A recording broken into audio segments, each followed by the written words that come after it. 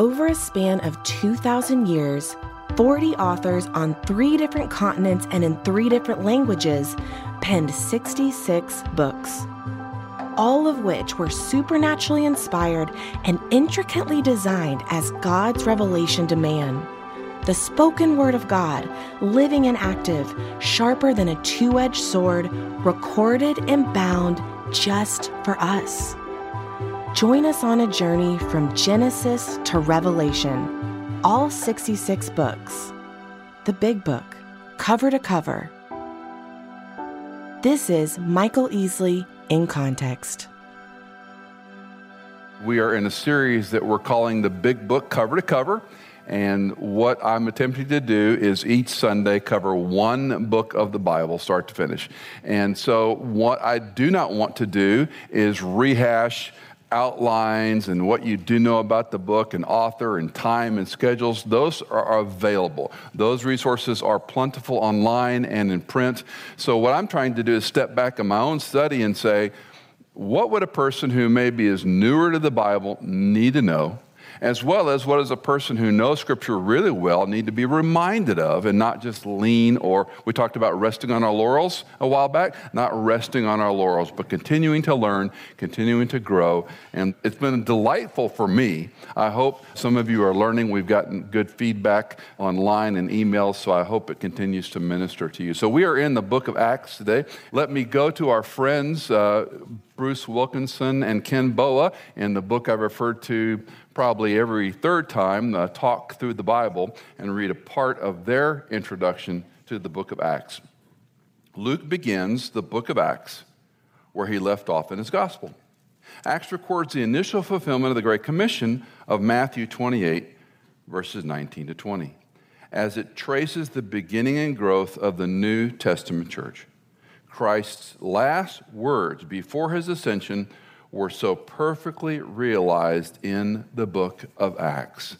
So this book is a transition book. This book is going from these 4 accounts, the synoptics, Matthew, Mark, Luke, and then the outlier, John, and we're moving to this book of the action of the story, if you will, the history of what's going to happen. Now, many of you know the book of Acts, and you know the Acts 1:8 reference. And I actually want to read the verses leading up to this. Keep in mind, some of this, if you have a red letter Bible, you'll see that these are words Jesus is speaking. But I want to frame Acts 1:8 before we look at Acts 1:8 in some detail, and you'll see why it's such an important verse in the record of Acts. In the first account, Acts 1:1, the first account, I composed Theophilus, and remember that was the same man he wrote in Luke, and we did a little bit of a backstory, what we know of him, about all that Jesus began to do and teach until the day when he was taken up to heaven, after he had, by the Holy Spirit, given orders to his apostles whom he had chosen.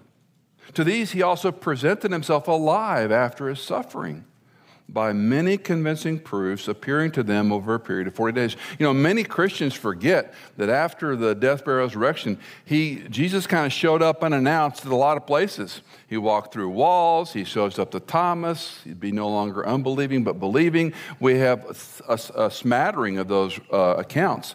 Luke just simply says that he appeared many times over 40 days. Very important number. And speaking of the things concerning the kingdom of God, gathering them together, this is Jesus gathering the 11 together, he commanded them not to leave Jerusalem, but to wait for what the Father had promised, which, he said, you heard from me. I told you what the Father promised. In the high priestly prayer, Jesus says the Holy Spirit's going to come.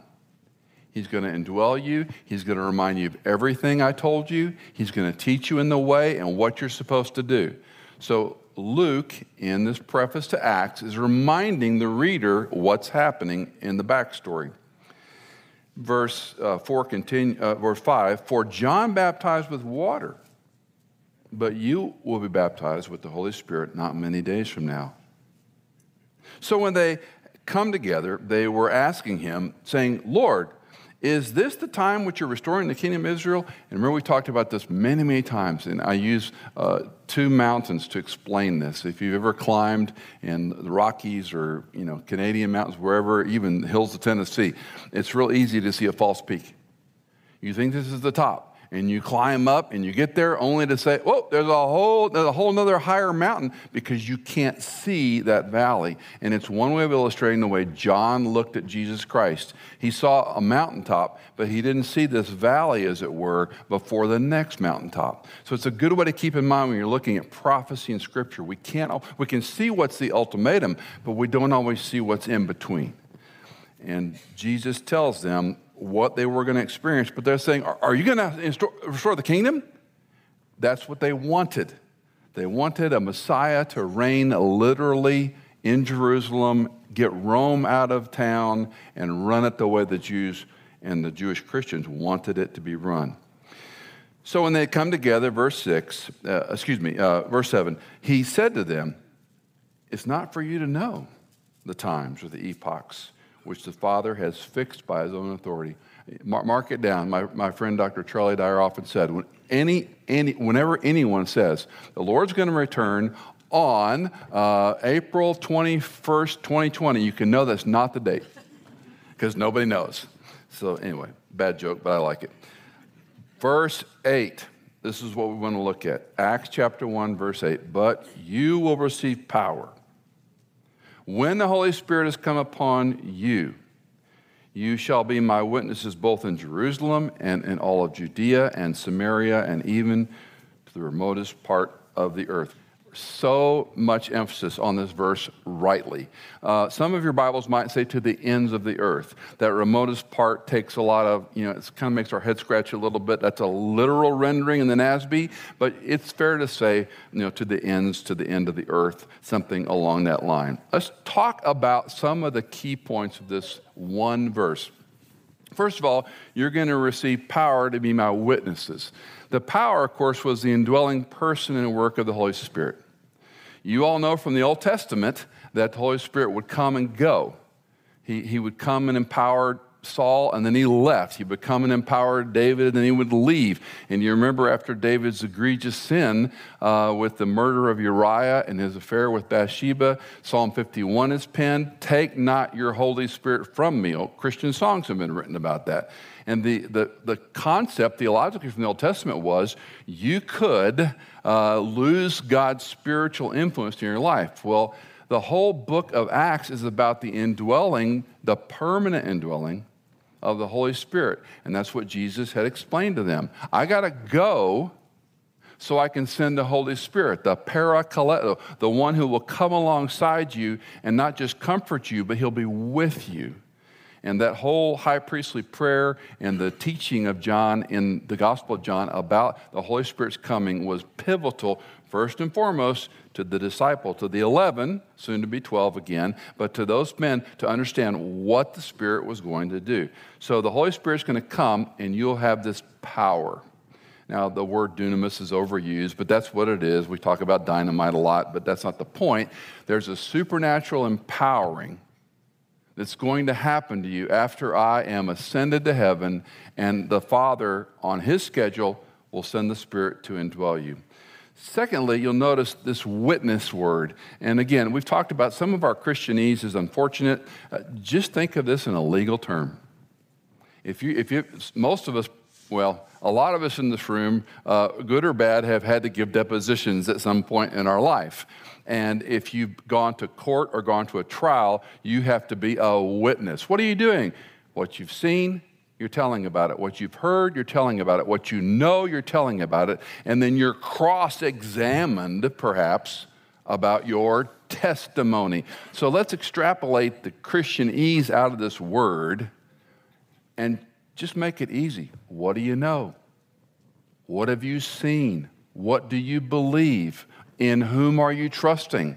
And that, at least for me, that takes away some of the guilt and shame about not always being the best witness for Jesus. You get this, maybe you don't have that issue like I do, but a lot of shame and guilt about not taking opportunity. And, I have friends that they go on a plane, they always lead the whole road to Christ, That's not my fortune. I get in an argument. So, The empowering of the Holy Spirit was to help us tell what we know, tell what we believe. And let me say, add caveat in here, no one can ever argue with your story. How you have been changed, how your life is different, is inexplicable apart from the person and work of the Holy Spirit and Jesus Christ in your life. And you can stake your life on that, not because of your experience, but what he's done in your life. And Luke is saying, look, Jesus said you're going to be empowered for a purpose to be my witnesses. And then I want you to look at this. In Jerusalem, Judea and Samaria, and the remotest part. So keep in mind, this one verse is an extraordinary verse. And what he's doing here is geographic, individual, theological, and biblical. There's so much going on in this one verse. This verse is laden with information. So Jerusalem is whom? Primarily Jews. Judea and Samaria, I got this also around Samaria. Judea would certainly include Jewish people. Samaria, not as many. And then we go to the remotest part. That certainly is not Jewish territory. So the first thing we're seeing is this progression in this verse. The second thing is notice the individual player, if you will, the person most prominent in these discussions. In Jerusalem, it's Peter. He was the Jews' Jew. Made perfect sense. In Judea and Samaria, it's Philip, whom, interestingly, we don't know a lot about. What we learn comes from the book of Acts. And then in the remotest part is Paul. And we'll talk more about him in a moment. Paul's account, recorded by Luke, comprises more of the record of Acts than the first two.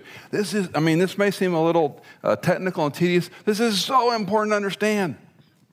What is Luke saying in this first setup? Christ told you he was going to send the Spirit to indwell you and empower you to do something. Let me explain it to you in one verse, and the whole book of Acts follows this one verse as an outline from a theological standpoint and a geographical standpoint, and individuals involved in each layer of this ring. Wilkinson and Boa conclude Acts traces the rapid expansion of the gospel beginning in Jerusalem and spreading throughout the Roman Empire. It's much more than that. So you all of us have been to a pond or a lake. Maybe early in the morning you go to somebody's lake's house or your lake house, your grandpa's lake house, and you get out early in the morning, maybe a fog on the water, and there's not a ripple, there's hardly a bug, there's hardly a fish pie. And what do? You take a rock and you chunk it as far as you can, and you watch what? Concentric rings go for a long time. That's Acts 1:8. Luke is telling us when the Holy Spirit comes to indwell you, Jesus, quote unquote, is throwing a rock in a pond. Jerusalem, Judea and Samaria, and the remotest part of the world. That's what the gospel is going to do from this little. I think God has a great sense of humor, and I think we miss it.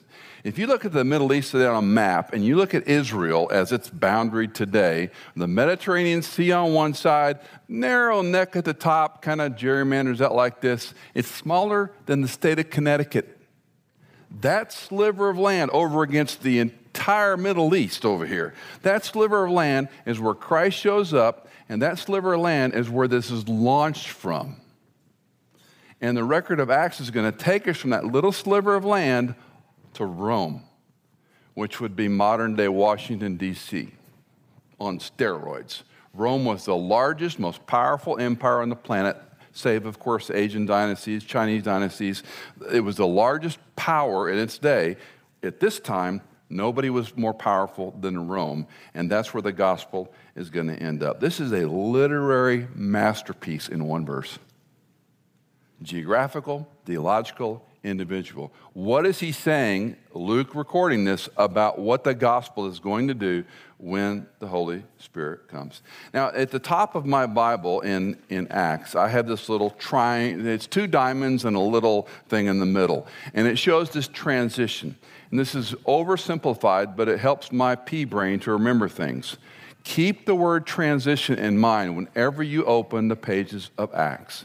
It's a transition from the nation of Israel to the entire world. It's a transition from the Jew to the Gentile, and it's a transition from the law to the gospel. Now, notice that in the middle, that little diamond, that's the book of Acts. Now, why this is such a helpful visual for me, and I hope for you, is if you're a careful student of Acts, some things don't seem to happen in the right order, especially when it comes to the Holy Spirit and the indwelling of the Spirit and whether or not people speak in tongues or other kinds of things. And people get wrapped around the axle on these passages. They go, wait a minute, this happened out of sequence over here, happened differently, and they get all upset. This will solve that puzzle.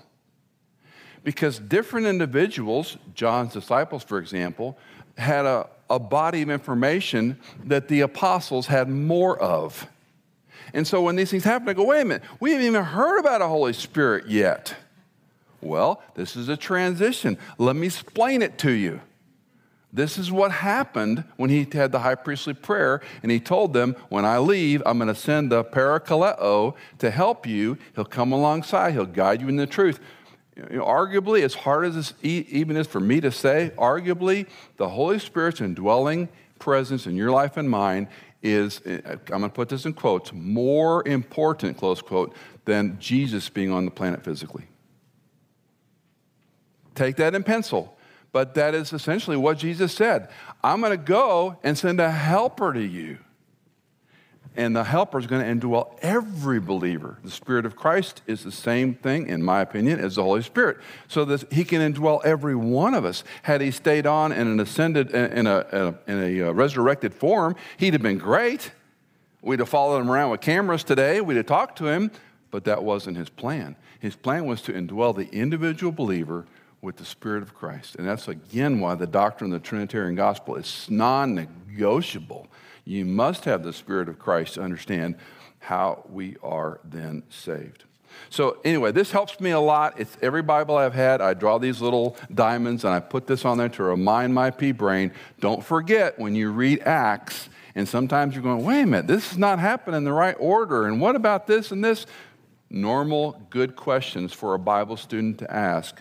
This will help us. Now, let's look at a wide array of general observations in the book of Acts. First of all, it's often called the Acts of the Apostles. I think a better title is really the Acts of the Holy Spirit. Because what we're reading about is how the Holy Spirit affects these disciples to do what they were supposed to do, to be his witnesses, Jerusalem, Judea, Samaria, and the most part of the world. Secondly, it's the history of Christianity and the post-ascension work from about 30 years is about all we've got. So when we close the pages on our Gospels, we're only talking 3 decades. There's a lot of content in these chapters for 30 years. If we look at the life of Christ in the Gospels, we primarily focus, once we get past the birth narratives, on the 3 years of his public ministry. Now, we're interested in other things, but we really focus on the 3 years when he's out, Sea of Galilee, Jerusalem, tossing tables with the disciples in the wilderness, temptation accounts, all those things we know too well, perhaps. But the book of Acts is only 3 decades. It's only 30 years. And if you step back and think about what happened in 30 years, it really should blow your mind. This is a spreading flame. This is lightning striking. This is a fast movement. This isn't something that happened over hundreds of years.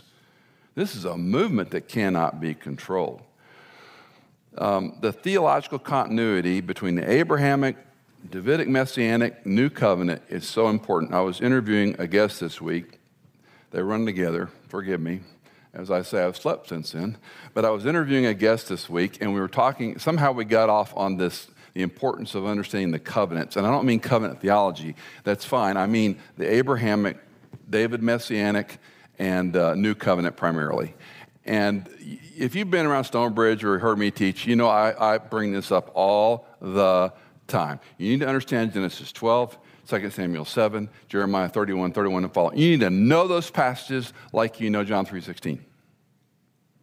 Because the Abrahamic covenant was the promise that God was going to use Abraham to bless the world, not just the Jewish nation. The messianic promises in the Davidic covenant that there would be a Messiah on the throne of David forever in 2 Samuel 7, that forever, it means forever. It means forever. So the establishment of a monarchy, not Saul. Remember, Saul isn't even mentioned after his failures. We start the monarchy with David's life. David was a man for God's own heart. David loved God. And so we longed for a king that loved God's law, that loved God's people, that did things by the book. Didn't last very long. Of the 38 roughly kings we had, 19 always patently evil. Of the other 19, some evil, some good. You have a few outliers. You have Josiah, you have Asa, who started well and didn't finish.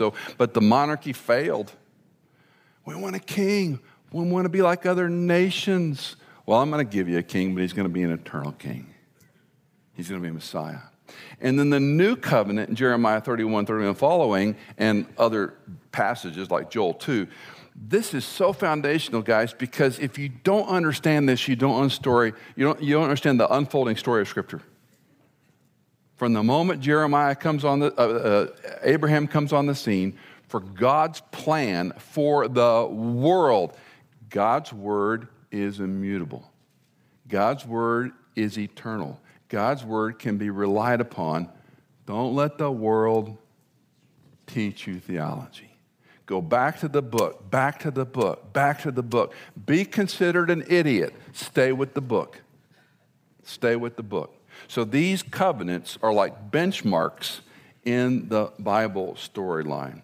Again, we go from Jews to Samaritans, which were hated en masse by the Jews, to the Gentiles, which were worse.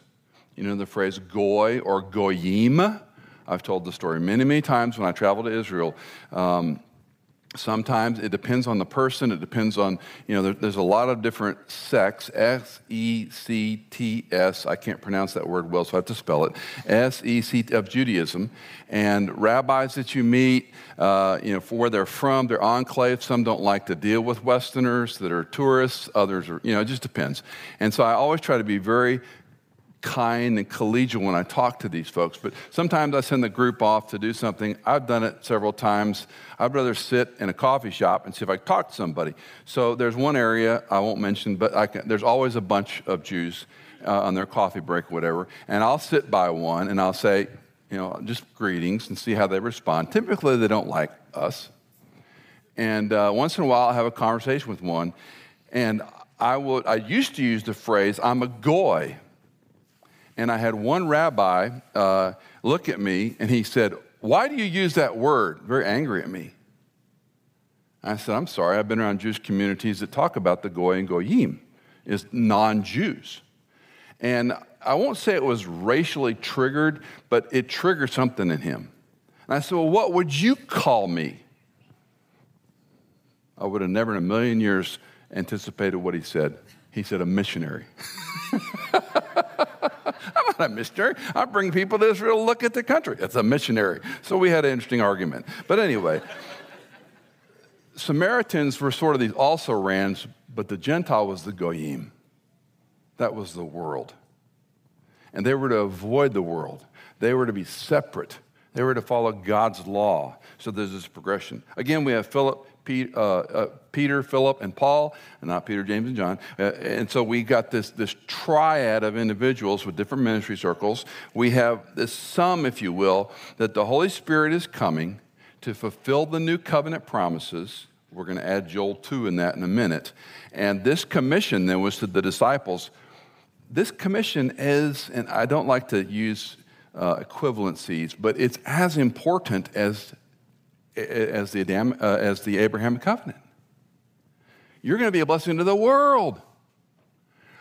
Acts 1:8, you're going to go to the world with this gospel. And so this is why Acts is such a critical storyline, because it tells us what happened after Jesus ascended. Now, again, we've talked about how the Gospels are written, and we've talked about sources a little bit. Mark is the oldest gospel, the shortest gospel, and the most difficult gospel.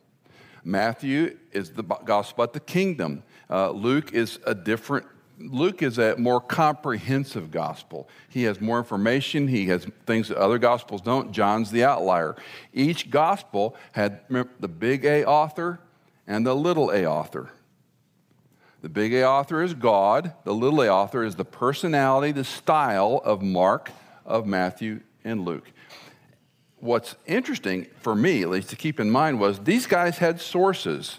They knew the story. We talked about in Mark's gospel that he probably got most of his information from Peter. Now, when we're in Luke, we get this in very illustratively and very accurately. Where does Luke get his information that he's writing to Theophilus? From all the above. The most exciting part about the Acts is that the last part of it about Paul, Luke's there. Luke's an eyewitness on the ground. If you saw the movie that Caviezel did about the life of Paul, Luke is the physician who comes and visits him. And films always take a lot of liberty with how they do things, and we don't know. But we do know there was an intimate relationship between Dr. Luke and Paul. He cared for Paul. So Luke is writing what we're reading, and this second half of the book, chapter 13 and following, is all about the ministry of Paul. So Luke is an eyewitness of a lot of this information that we're reading. At the highest level, keep in mind transition, keep in mind Holy Spirit, and lastly, I want to talk about ethnos for just a moment. When the Great Commission is written, he says, go into all the world, baptize them in the name of the Father, Son, and Holy Spirit, and there's a word in there, is ethnos, ethnic groups. Now, we're in a vitriolic time with racial tensions that have perhaps not been as high since the movement of the civil rights. We're bad students of history. We had a civil war over this stuff. And so while it's vitriolic and we see a lot of things that break our hearts and we don't know do we put BLM on or not? I mean, there's just so much vitriol. Let me give you a sidebar here. Race is different from ethnicity. Race is a word that has been used for racial discussion, right or wrong. It's nomenclature used to talk about races.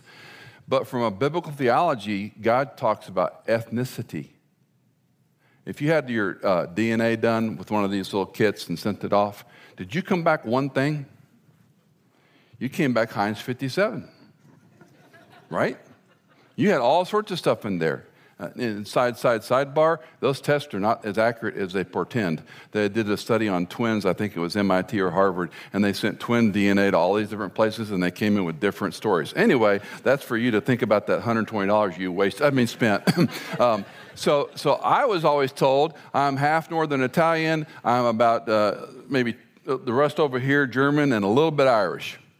Cindy is German. Her parentage is all German. And that explains a lot about her. That stubborn German constitution. She's a strong-headed person. She gets it by, that's ethnicity, not race. Race is a nomenclature used, generally speaking, to talk about African American or today. When I was in the 70s, you couldn't say the word, you couldn't say black. That was racist to say black. Now I'm kind of pulled to say black because that's the word they're choosing. These are racial discussions. All I'm trying to say is the Bible doesn't talk about race in the same way our culture talks about race, or if I can be so blunt, misapplies the Bible for their argument. The Bible talks about ethnicity because the Jew was, if you will, the pure people of God, and from there was Samaritans and Goyim. Make sense? So from a biblical theological standpoint, I'm not trying to pick a fight or take on the world. I'm simply observing how these words get hijacked and become very emotional by people.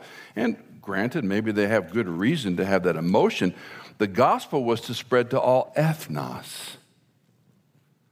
So you've got this motley bunch of disciples who are changed men, and they're to take this message by the power of the Spirit to a Judean Samaritan group and then way out on the limb to take it to these other ethnicities that know nothing about Judaism.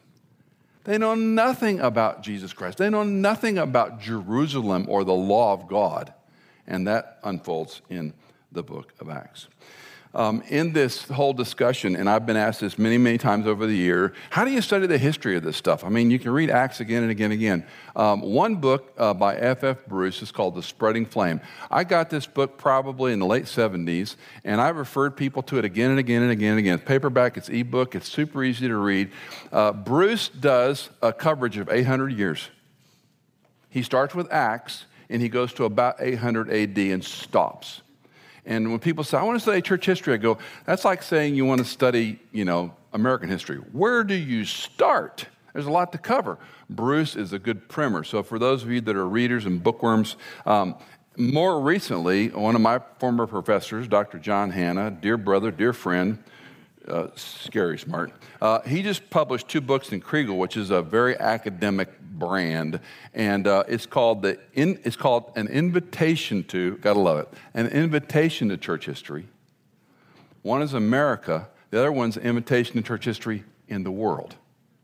And you know what he did? He put pictures in it. So even though it's a bit academic, you can digest it. Now, I would say these books are for college grads. Not trying to be unkind, but if you're not a student, if you're not a reader, don't buy these books. Save your money. Do not buy these books. But I get asked a lot of times about, well, how do you put your arms around this? Because the biblical account is very helpful. I need more help. I need help from scholars that have spent a lifetime studying Pamphylia and Greece and Macedonia that I can't get on my own. So those are some resources. That's all free. Let's come back to our observations. Now, the transformation of the Holy Spirit was evident. First of all, we can just look at Peter's life. Remember the calendar a bit. We have Passover, and then we have technically 7 weeks. Shavuot, we have 7 weeks, so we round it to 49 or 50 days, depending on when you start counting. So we have Passover, and then we have Pentecost.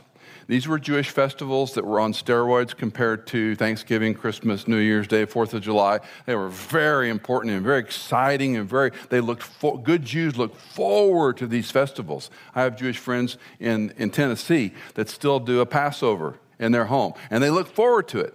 And it's kind of like an Advent calendar almost. It's kind of interesting because I've been to some of these and go, that's all you're going to say about that? Anyway, but they like these festivals. So from Passover, which remembers when Jesus crucified, he has the Last Supper, right? The night before he's crucified. Now we got 50 days, Pentecost. Acts picks up that storyline.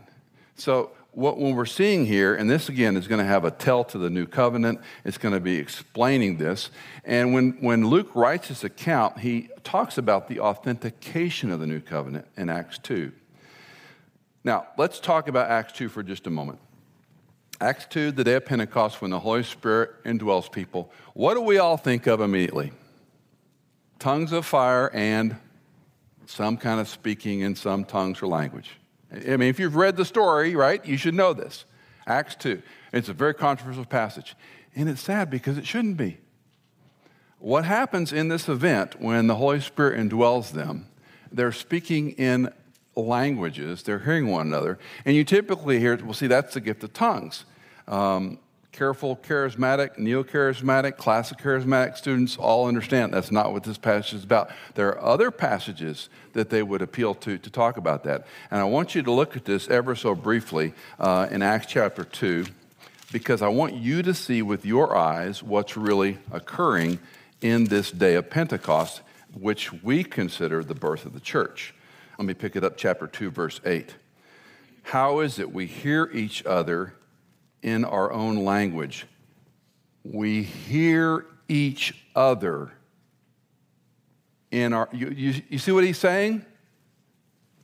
So let's say, because of my Italian, German, Irish heritage, I speak Italian and German, and Cindy speaks German. You're from France, and we're in the same room. You're speaking French, I'm hearing German. That's what this is saying. Don't miss it. It's so obvious, but we run to the controversy before we look at the text carefully. Now, watch what he does here in verse 8. Verse 9, Parthians, Medes, Elamites, residents of Mesopotamia, Judea, Cappadocia, Pontus, Asia, Phrygia, Pamphylia, on and on it goes. There's at least 13 dialects. By the way, the word language is dialectos in this passage. Until you get over to verse 11, Cretans and Arabs we hear in our own tongues. That's the word glossa, a root of glossa, speaking the mighty deeds of God. What's happened here? We've got a group of international people. Don't forget, they're Jews. They're Jews that are spread across Europe in these areas. They've come for Passover. They're staying for Pentecost, the 4 weeks. 7 weeks, 49 days. They're staying for that celebration. It's a big deal. And when the Holy Spirit comes on Pentecost, like the UN, no translators. You're speaking Mede, Persian, French, German, Italian, to use modern equivalencies, and you're hearing that person in your own mother language. That's the miracle of Pentecost. Do not miss that. I've often called it a two-sided miracle because they were speaking, but someone else was hearing them, which makes perfect sense when the onlookers go, these people are drunk. Think if the UN all spoke at once and there were no interpreters with an earpiece telling them what other people are saying. It would sound like a cacophony of languages, but they were able to communicate. And that was the blow your mind part of Pentecost was, how is this happening? I'm hearing, I had a friend when he lived in D.C., he was from Guatemala, and fluent in English, but he would never pray in English. So we'd have meetings, and I'd say, hey, Freddie, close us in prayer. And he would smile, and he would pray in Spanish. And I'd say, pray in English. And he goes, no, Spanish is the heavenly language. And when I heard him pray, it was the heavenly language. It was like, wow, it sounds so much, the texture, the rhythm, the way he pronounced words, because it was his mother tongue. And it came from his heart. He said, I can't think in English well enough to pray to God the way I think, the way my brain's wired to speak Spanish. If you understand that, you understand Pentecost. People were speaking in their own language. Now, some of you, how many of you speak more than one language fluently? Always intimidates me. Americans are so dumb when it comes to languages. We just don't, and we don't even know English that well. That's even worse, but never mind. I'm always blown away by people who have a capacity to speak multiple languages. One of my professors was fluent in 13. That's just wrong. That's just wrong. Something has to be wrong with him, otherwise we'd worship him. You know, I mean, these people, you know one with a photographic memory? That's just wrong. I mean, it's just wrong. Why didn't I get that, you know? I'd love to have a photographic memory, but we don't. When we hear our own language, if you've traveled abroad to Europe, to Africa, to wherever, and you're in an airport and you stick out like a sore thumb because you're a Westerner, and all of a sudden you hear English, you're like, wait, wait, somebody speaks English, you know, and you have this instant bond with the person. I remember going to Nigeria on this particular airway, and there were about it was completely packed 747, and there were 3, quote, white, close quote, people on the plane. And, of course, they're all speaking Hausa and Jew and these other languages that are common to Nigeria. And I remember getting off the plane, there was this old couple in front of me, and I don't know how we got connected, but I heard English. You speak English? You know, there's something about your mother language. When you're away from home and depending on someone else to translate, it's exhausting. It's exhausting, even if you're working at a language. The miracle of Pentecost was known languages, and we're all hearing each other talk about, please notice, the mighty deeds of God. Not politics, not Caesar, not Rome, the mighty deeds of God. And that's why this was such an amazing miracle. Chapter 2, verse 11 again. We hear them in our own tongues, speaking of the mighty deeds of God. Don't miss the obvious. What is happening to these group of Jews who have been indwelt by the Spirit of God, who are now speaking their mother tongue, hearing it in their mother tongue, or other people speaking their, what's happening? They're blown away. And they're talking about God and God's work. This was the match that struck and set afire the church as we know it, and that's why we often talk about Pentecost being the birth of the church. Let me read from Stanley Toussaint. Instead of being drunk, which is what they were accused of, believers were experiencing what was described in Joel 2. In Peter's words, this is what was spoken by the prophet Joel. Now, let me pause for just a second there. For you that really know your text, there is a problem with what Joel prophesied and what they experienced. What Luke is saying, what he's recording here, is exactly accurate. This is what was spoken by the prophet Joel, that the Holy Spirit would be poured into them and they would speak with tongues. The rest of the prophecy is yet. That's what you have to keep in mind. And that's what Toussaint continues. This means Pentecost fulfilled what Joel had described. However, the prophecies of Joel quoted in the rest of Acts chapter 2, verse 19 to 20, were not, and I'd put the word yet, not yet fulfilled. The implication is the remainder would be fulfilled if Israel repents. It's very important. It's a bit detailed, but for you, study it. Let's continue. Let's talk about the transformation of the disciples after this experience. Peter, who's denied Jesus 3 times, is now the spokesman. I don't care. You know, he didn't go to some Dale Carnegie course. He didn't take the disc or the Enneagram. None of that stuff. He didn't, somehow figure out who he was. Holy Spirit indwelled him. He was different. A denier became an apologetic speaker. And his first sermon shook the world. You can't explain a 180-degree change like that apart from a work of God. You have Stephen, who preaches this incredible sermon, so incredible they stone him to death. As I say, it had a rocky ending, but he never had to be on a committee. So I know it's bad. I'm here all week. They are continuing the work of Jesus Christ in the life of the Jews, and it's going to spread to the Gentiles. And we have this foundational appeal, and then we go very quickly to Acts 2:42. When we started Stonebridge a little over 2 years ago, Wayne and I talked about these, I call them whetstone passages. You sharpen your sword, you sharpen your knife on the whetstone passage. And we talked about this again and again and again when we began. And I want you to read with me. Let's read Acts 2:42 together. They were continually devoting themselves to the apostles' teaching and to fellowship, to the breaking of bread and to prayer. One more time. They were continually devoting themselves to the apostles' teaching and to fellowship, to the breaking of bread, prayer. Briefly, apostles' teaching. If you are a person who's read Bible study materials, they used to have a term they used called the apostolic teachings of the cross. That was a very common title for commentaries, the apostolic teachings of the cross. What are they referring to? What the New Testament tells us about the life, death, burial, and resurrection of Jesus Christ. This was not yet codified. It was not in a book form. It wasn't certainly in a phone or a tablet. These were oral stories being told. And so, first of all, there's this ongoing devotion, and I love the order to the apostles' teaching.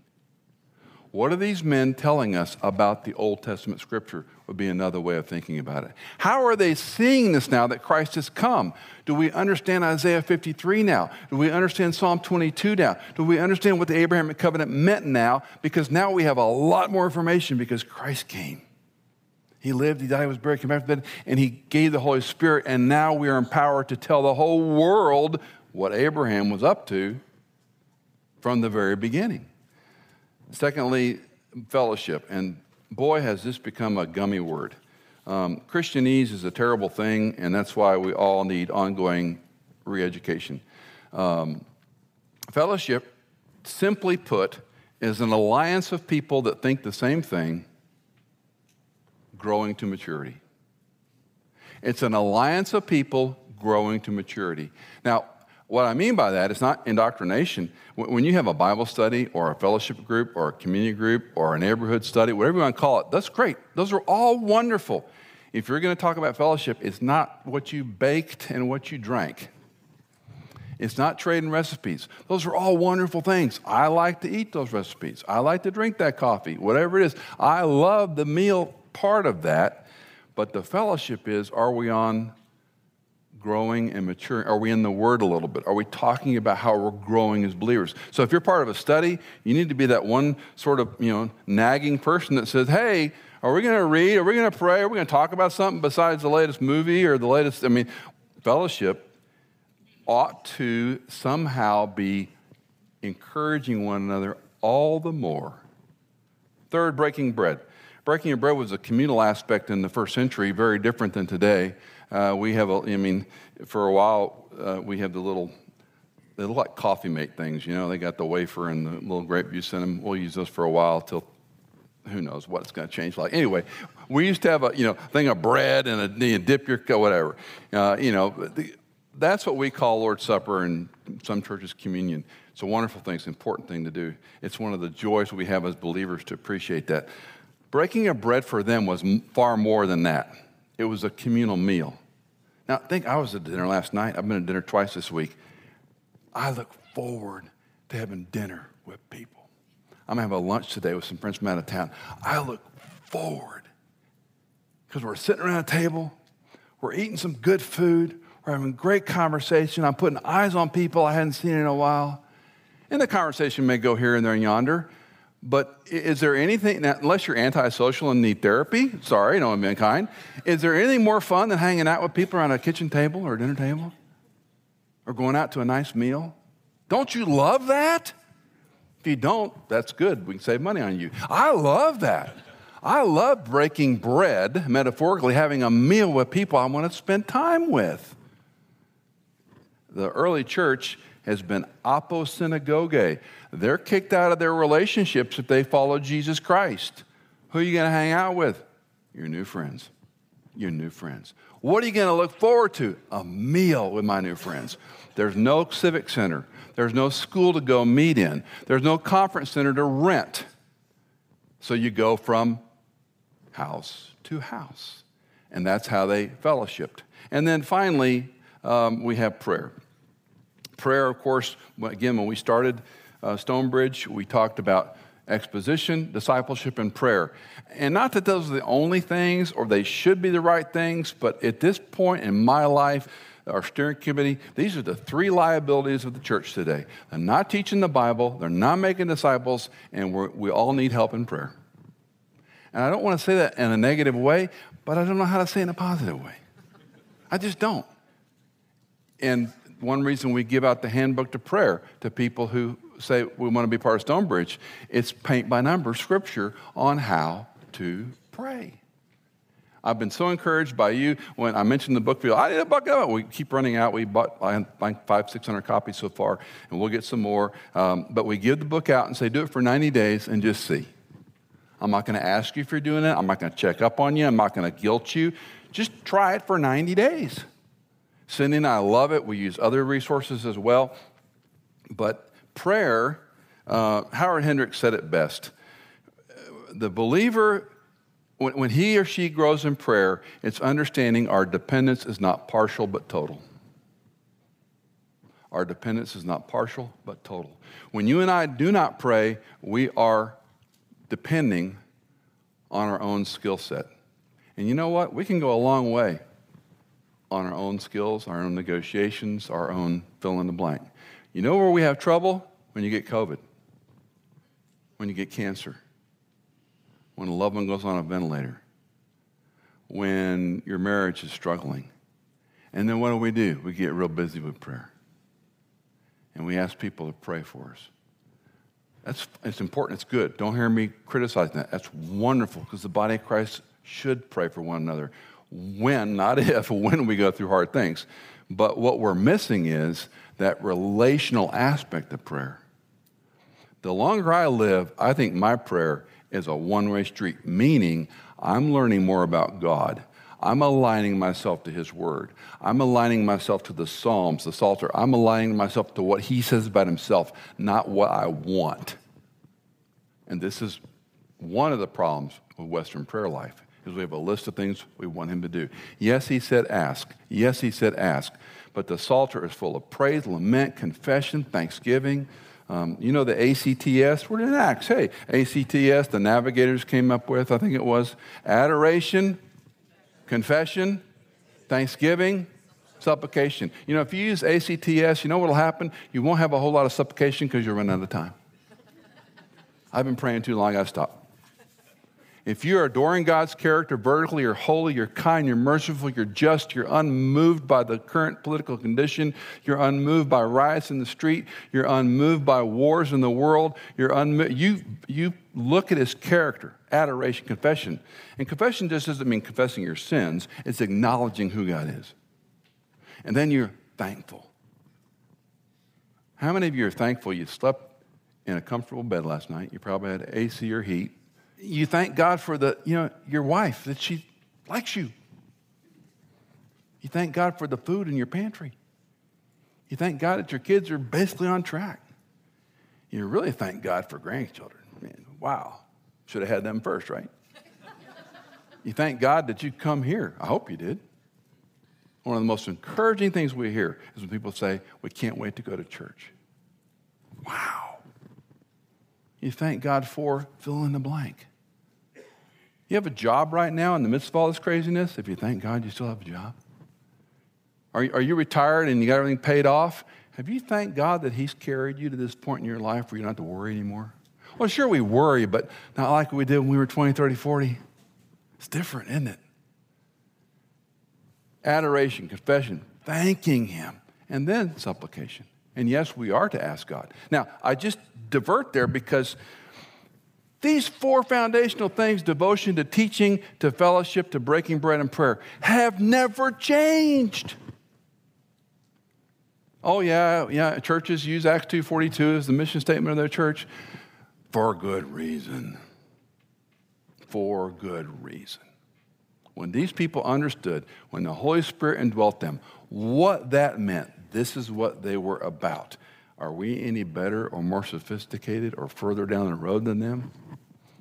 Continuing observations, these are high-level things. The church grew. In Acts 2:41, it was about 3,000 people came to Christ. In Acts 4:4, about 5,000 come to Christ. And as you've heard me talk, there's a discussion about whether that's a head of household or an individual. Doesn't really matter. 8,000 is pretty impressive. 16, 25,000 is more impressive the way we measure. Doesn't matter. A lot of people are being converted and following this Jesus. A whole host of other things. Stephen's sermon and stoning, Saul, who becomes Paul, chapter 8, verse 1. Saul was in hearty agreement with putting Stephen, to death. There's persecution. There's scattering of believers. We have the Philip and the Ethiopian. We have Saul's conversion and confrontation in chapter 9. We have Cornelius' incredible vision. I love that story. Peter's minding his own business. Cornelius minding his own business. They get this kind of similar crazy vision. The sheet comes down, take, kill, and eat, take, kill, and eat. I've never eaten anything unclean before. Go down there and meet Cornelius. Have a shrimp fry while you're there. Then we have imprisonments. All isn't easy. They're thrown in prison. You know the phrase in the hymn, my chains fell off? That comes out of Acts when they're in chains, chapter 12, verse 7. Jerusalem Council. I love Jerusalem Council. Jerusalem Council is these Jewish believing missionaries left Jerusalem, Judea, Samaria. Paul and Barnabas are out leading people to Christ left and right. Word in Jerusalem hears about, what's this about? These Gentiles coming to know Jesus. Have any been to Rome? Think about being at the Vatican, and some of the people in interesting clothes say, we don't know what they're doing in Nigeria or Portugal. What are they doing over there in Bolivia? Get over here and tell us what's going on. That's the Jerusalem Council. That's exactly what happened in the Jerusalem Council. What are you doing? And you need to come give us, we've heard these reports, And so Paul and Barnabas come back, and they give a report, and they explain what happens. And so Paul and Barnabas, it's like they're kind of sent to the waiting room and wait for the committee's decision. And the apostles, led by James, come back, and they give them some instructions I won't go into for time's sake, but they basically tell them, okay, they don't have to really become a Jew, but they ought to do these things. And that's what every committee's done ever since.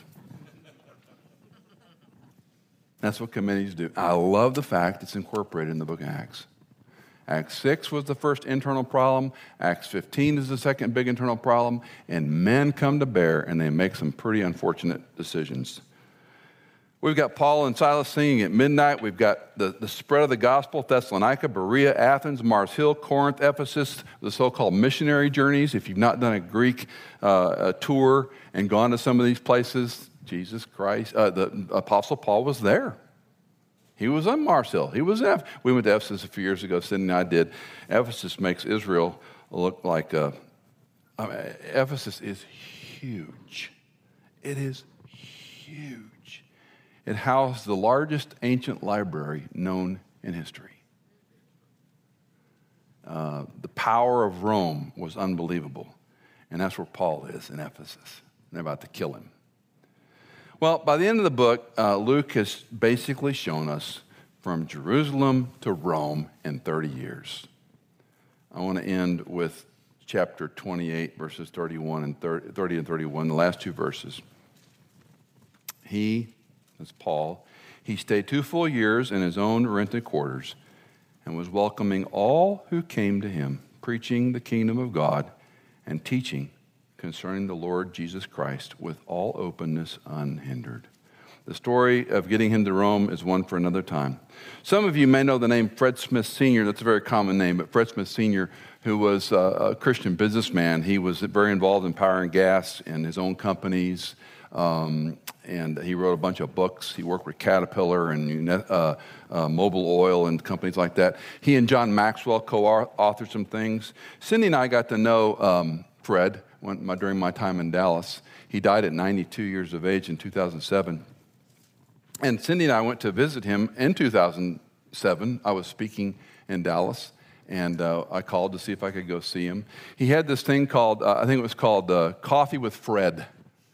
And as he'd gotten older, his wife of 67 years had died. His daughter, who was in her 70s, cashed in and came home to take care of both parents as they were dying.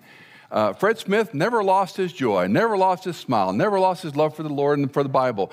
And we pulled up into their little modest home in North Dallas, and they had one of those vans with the special contraption. And out comes Fred on one of those wheelchairs, not the big one that supported your legs and your head and your neck. And he was a mess physically. His mind was sharp as a tack. He had a great sense of humor. And they Barbara, I helped her wheel him into their area. They you've been here, some of you. You clean out the den to put the hospital bed in. That's what you do. And so that's what they'd done. And we went in there, and they had this little tete-a-tete with him. And he wasn't complaining, but he was just making an observation about something she hadn't done the way he wanted it done.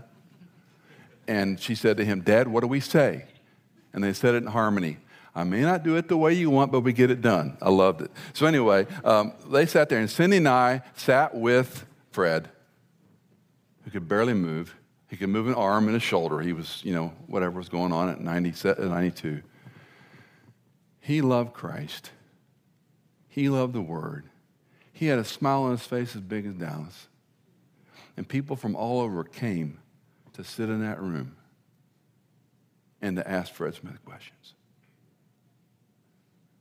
His daughter told me that on Fridays they would do this thing called Coffee with Fred. She said, "Michael, we have 30, 40 businessmen, and they can't get back to the bedroom. And they stand and sit in the hallway and the kitchen on folding chairs. And we have a little thing so they can hear him. And they throw questions down the hall of the bedroom and ask Fred questions." How many 92-year-olds do you know like that? We get ornery. We get lonely. We withdraw. Listen, his problems were as big as yours and mine. And I read this, and I can see Paul like a Fred Smith. He's in house arrest, and people are coming to see him for 2 full years. And they're lining up. And they're lining up. Because when God said, I want that gospel to go to the world, Abraham, when he reaffirmed that the Messianic kingdom would be eternal, when he talked about the new covenant and the Spirit being poured out on his people, and they would speak, not just in languages, but speak the gospel. And the book of Acts is a quick 30-year chronicle of that spreading flame. Whoosh, it went across the world. Now here's the question for you and me. Do you still think it's happening? Are we Acts chapter 1434? Or are we one of the less popular chapters of Acts as a people of God? The exciting thing about this is it's his involvement, not ours. It's his work. You and I have one simple thing to do: to be obedient, to be in the Word, to be in prayer, to be in fellowship, to break bread, and to grow as disciples and look at the opportunities he gives you uniquely. This is the most freeing, I hate the word gig, you're ever going to have. Can you live as a believer in Jesus Christ with a smile on your face?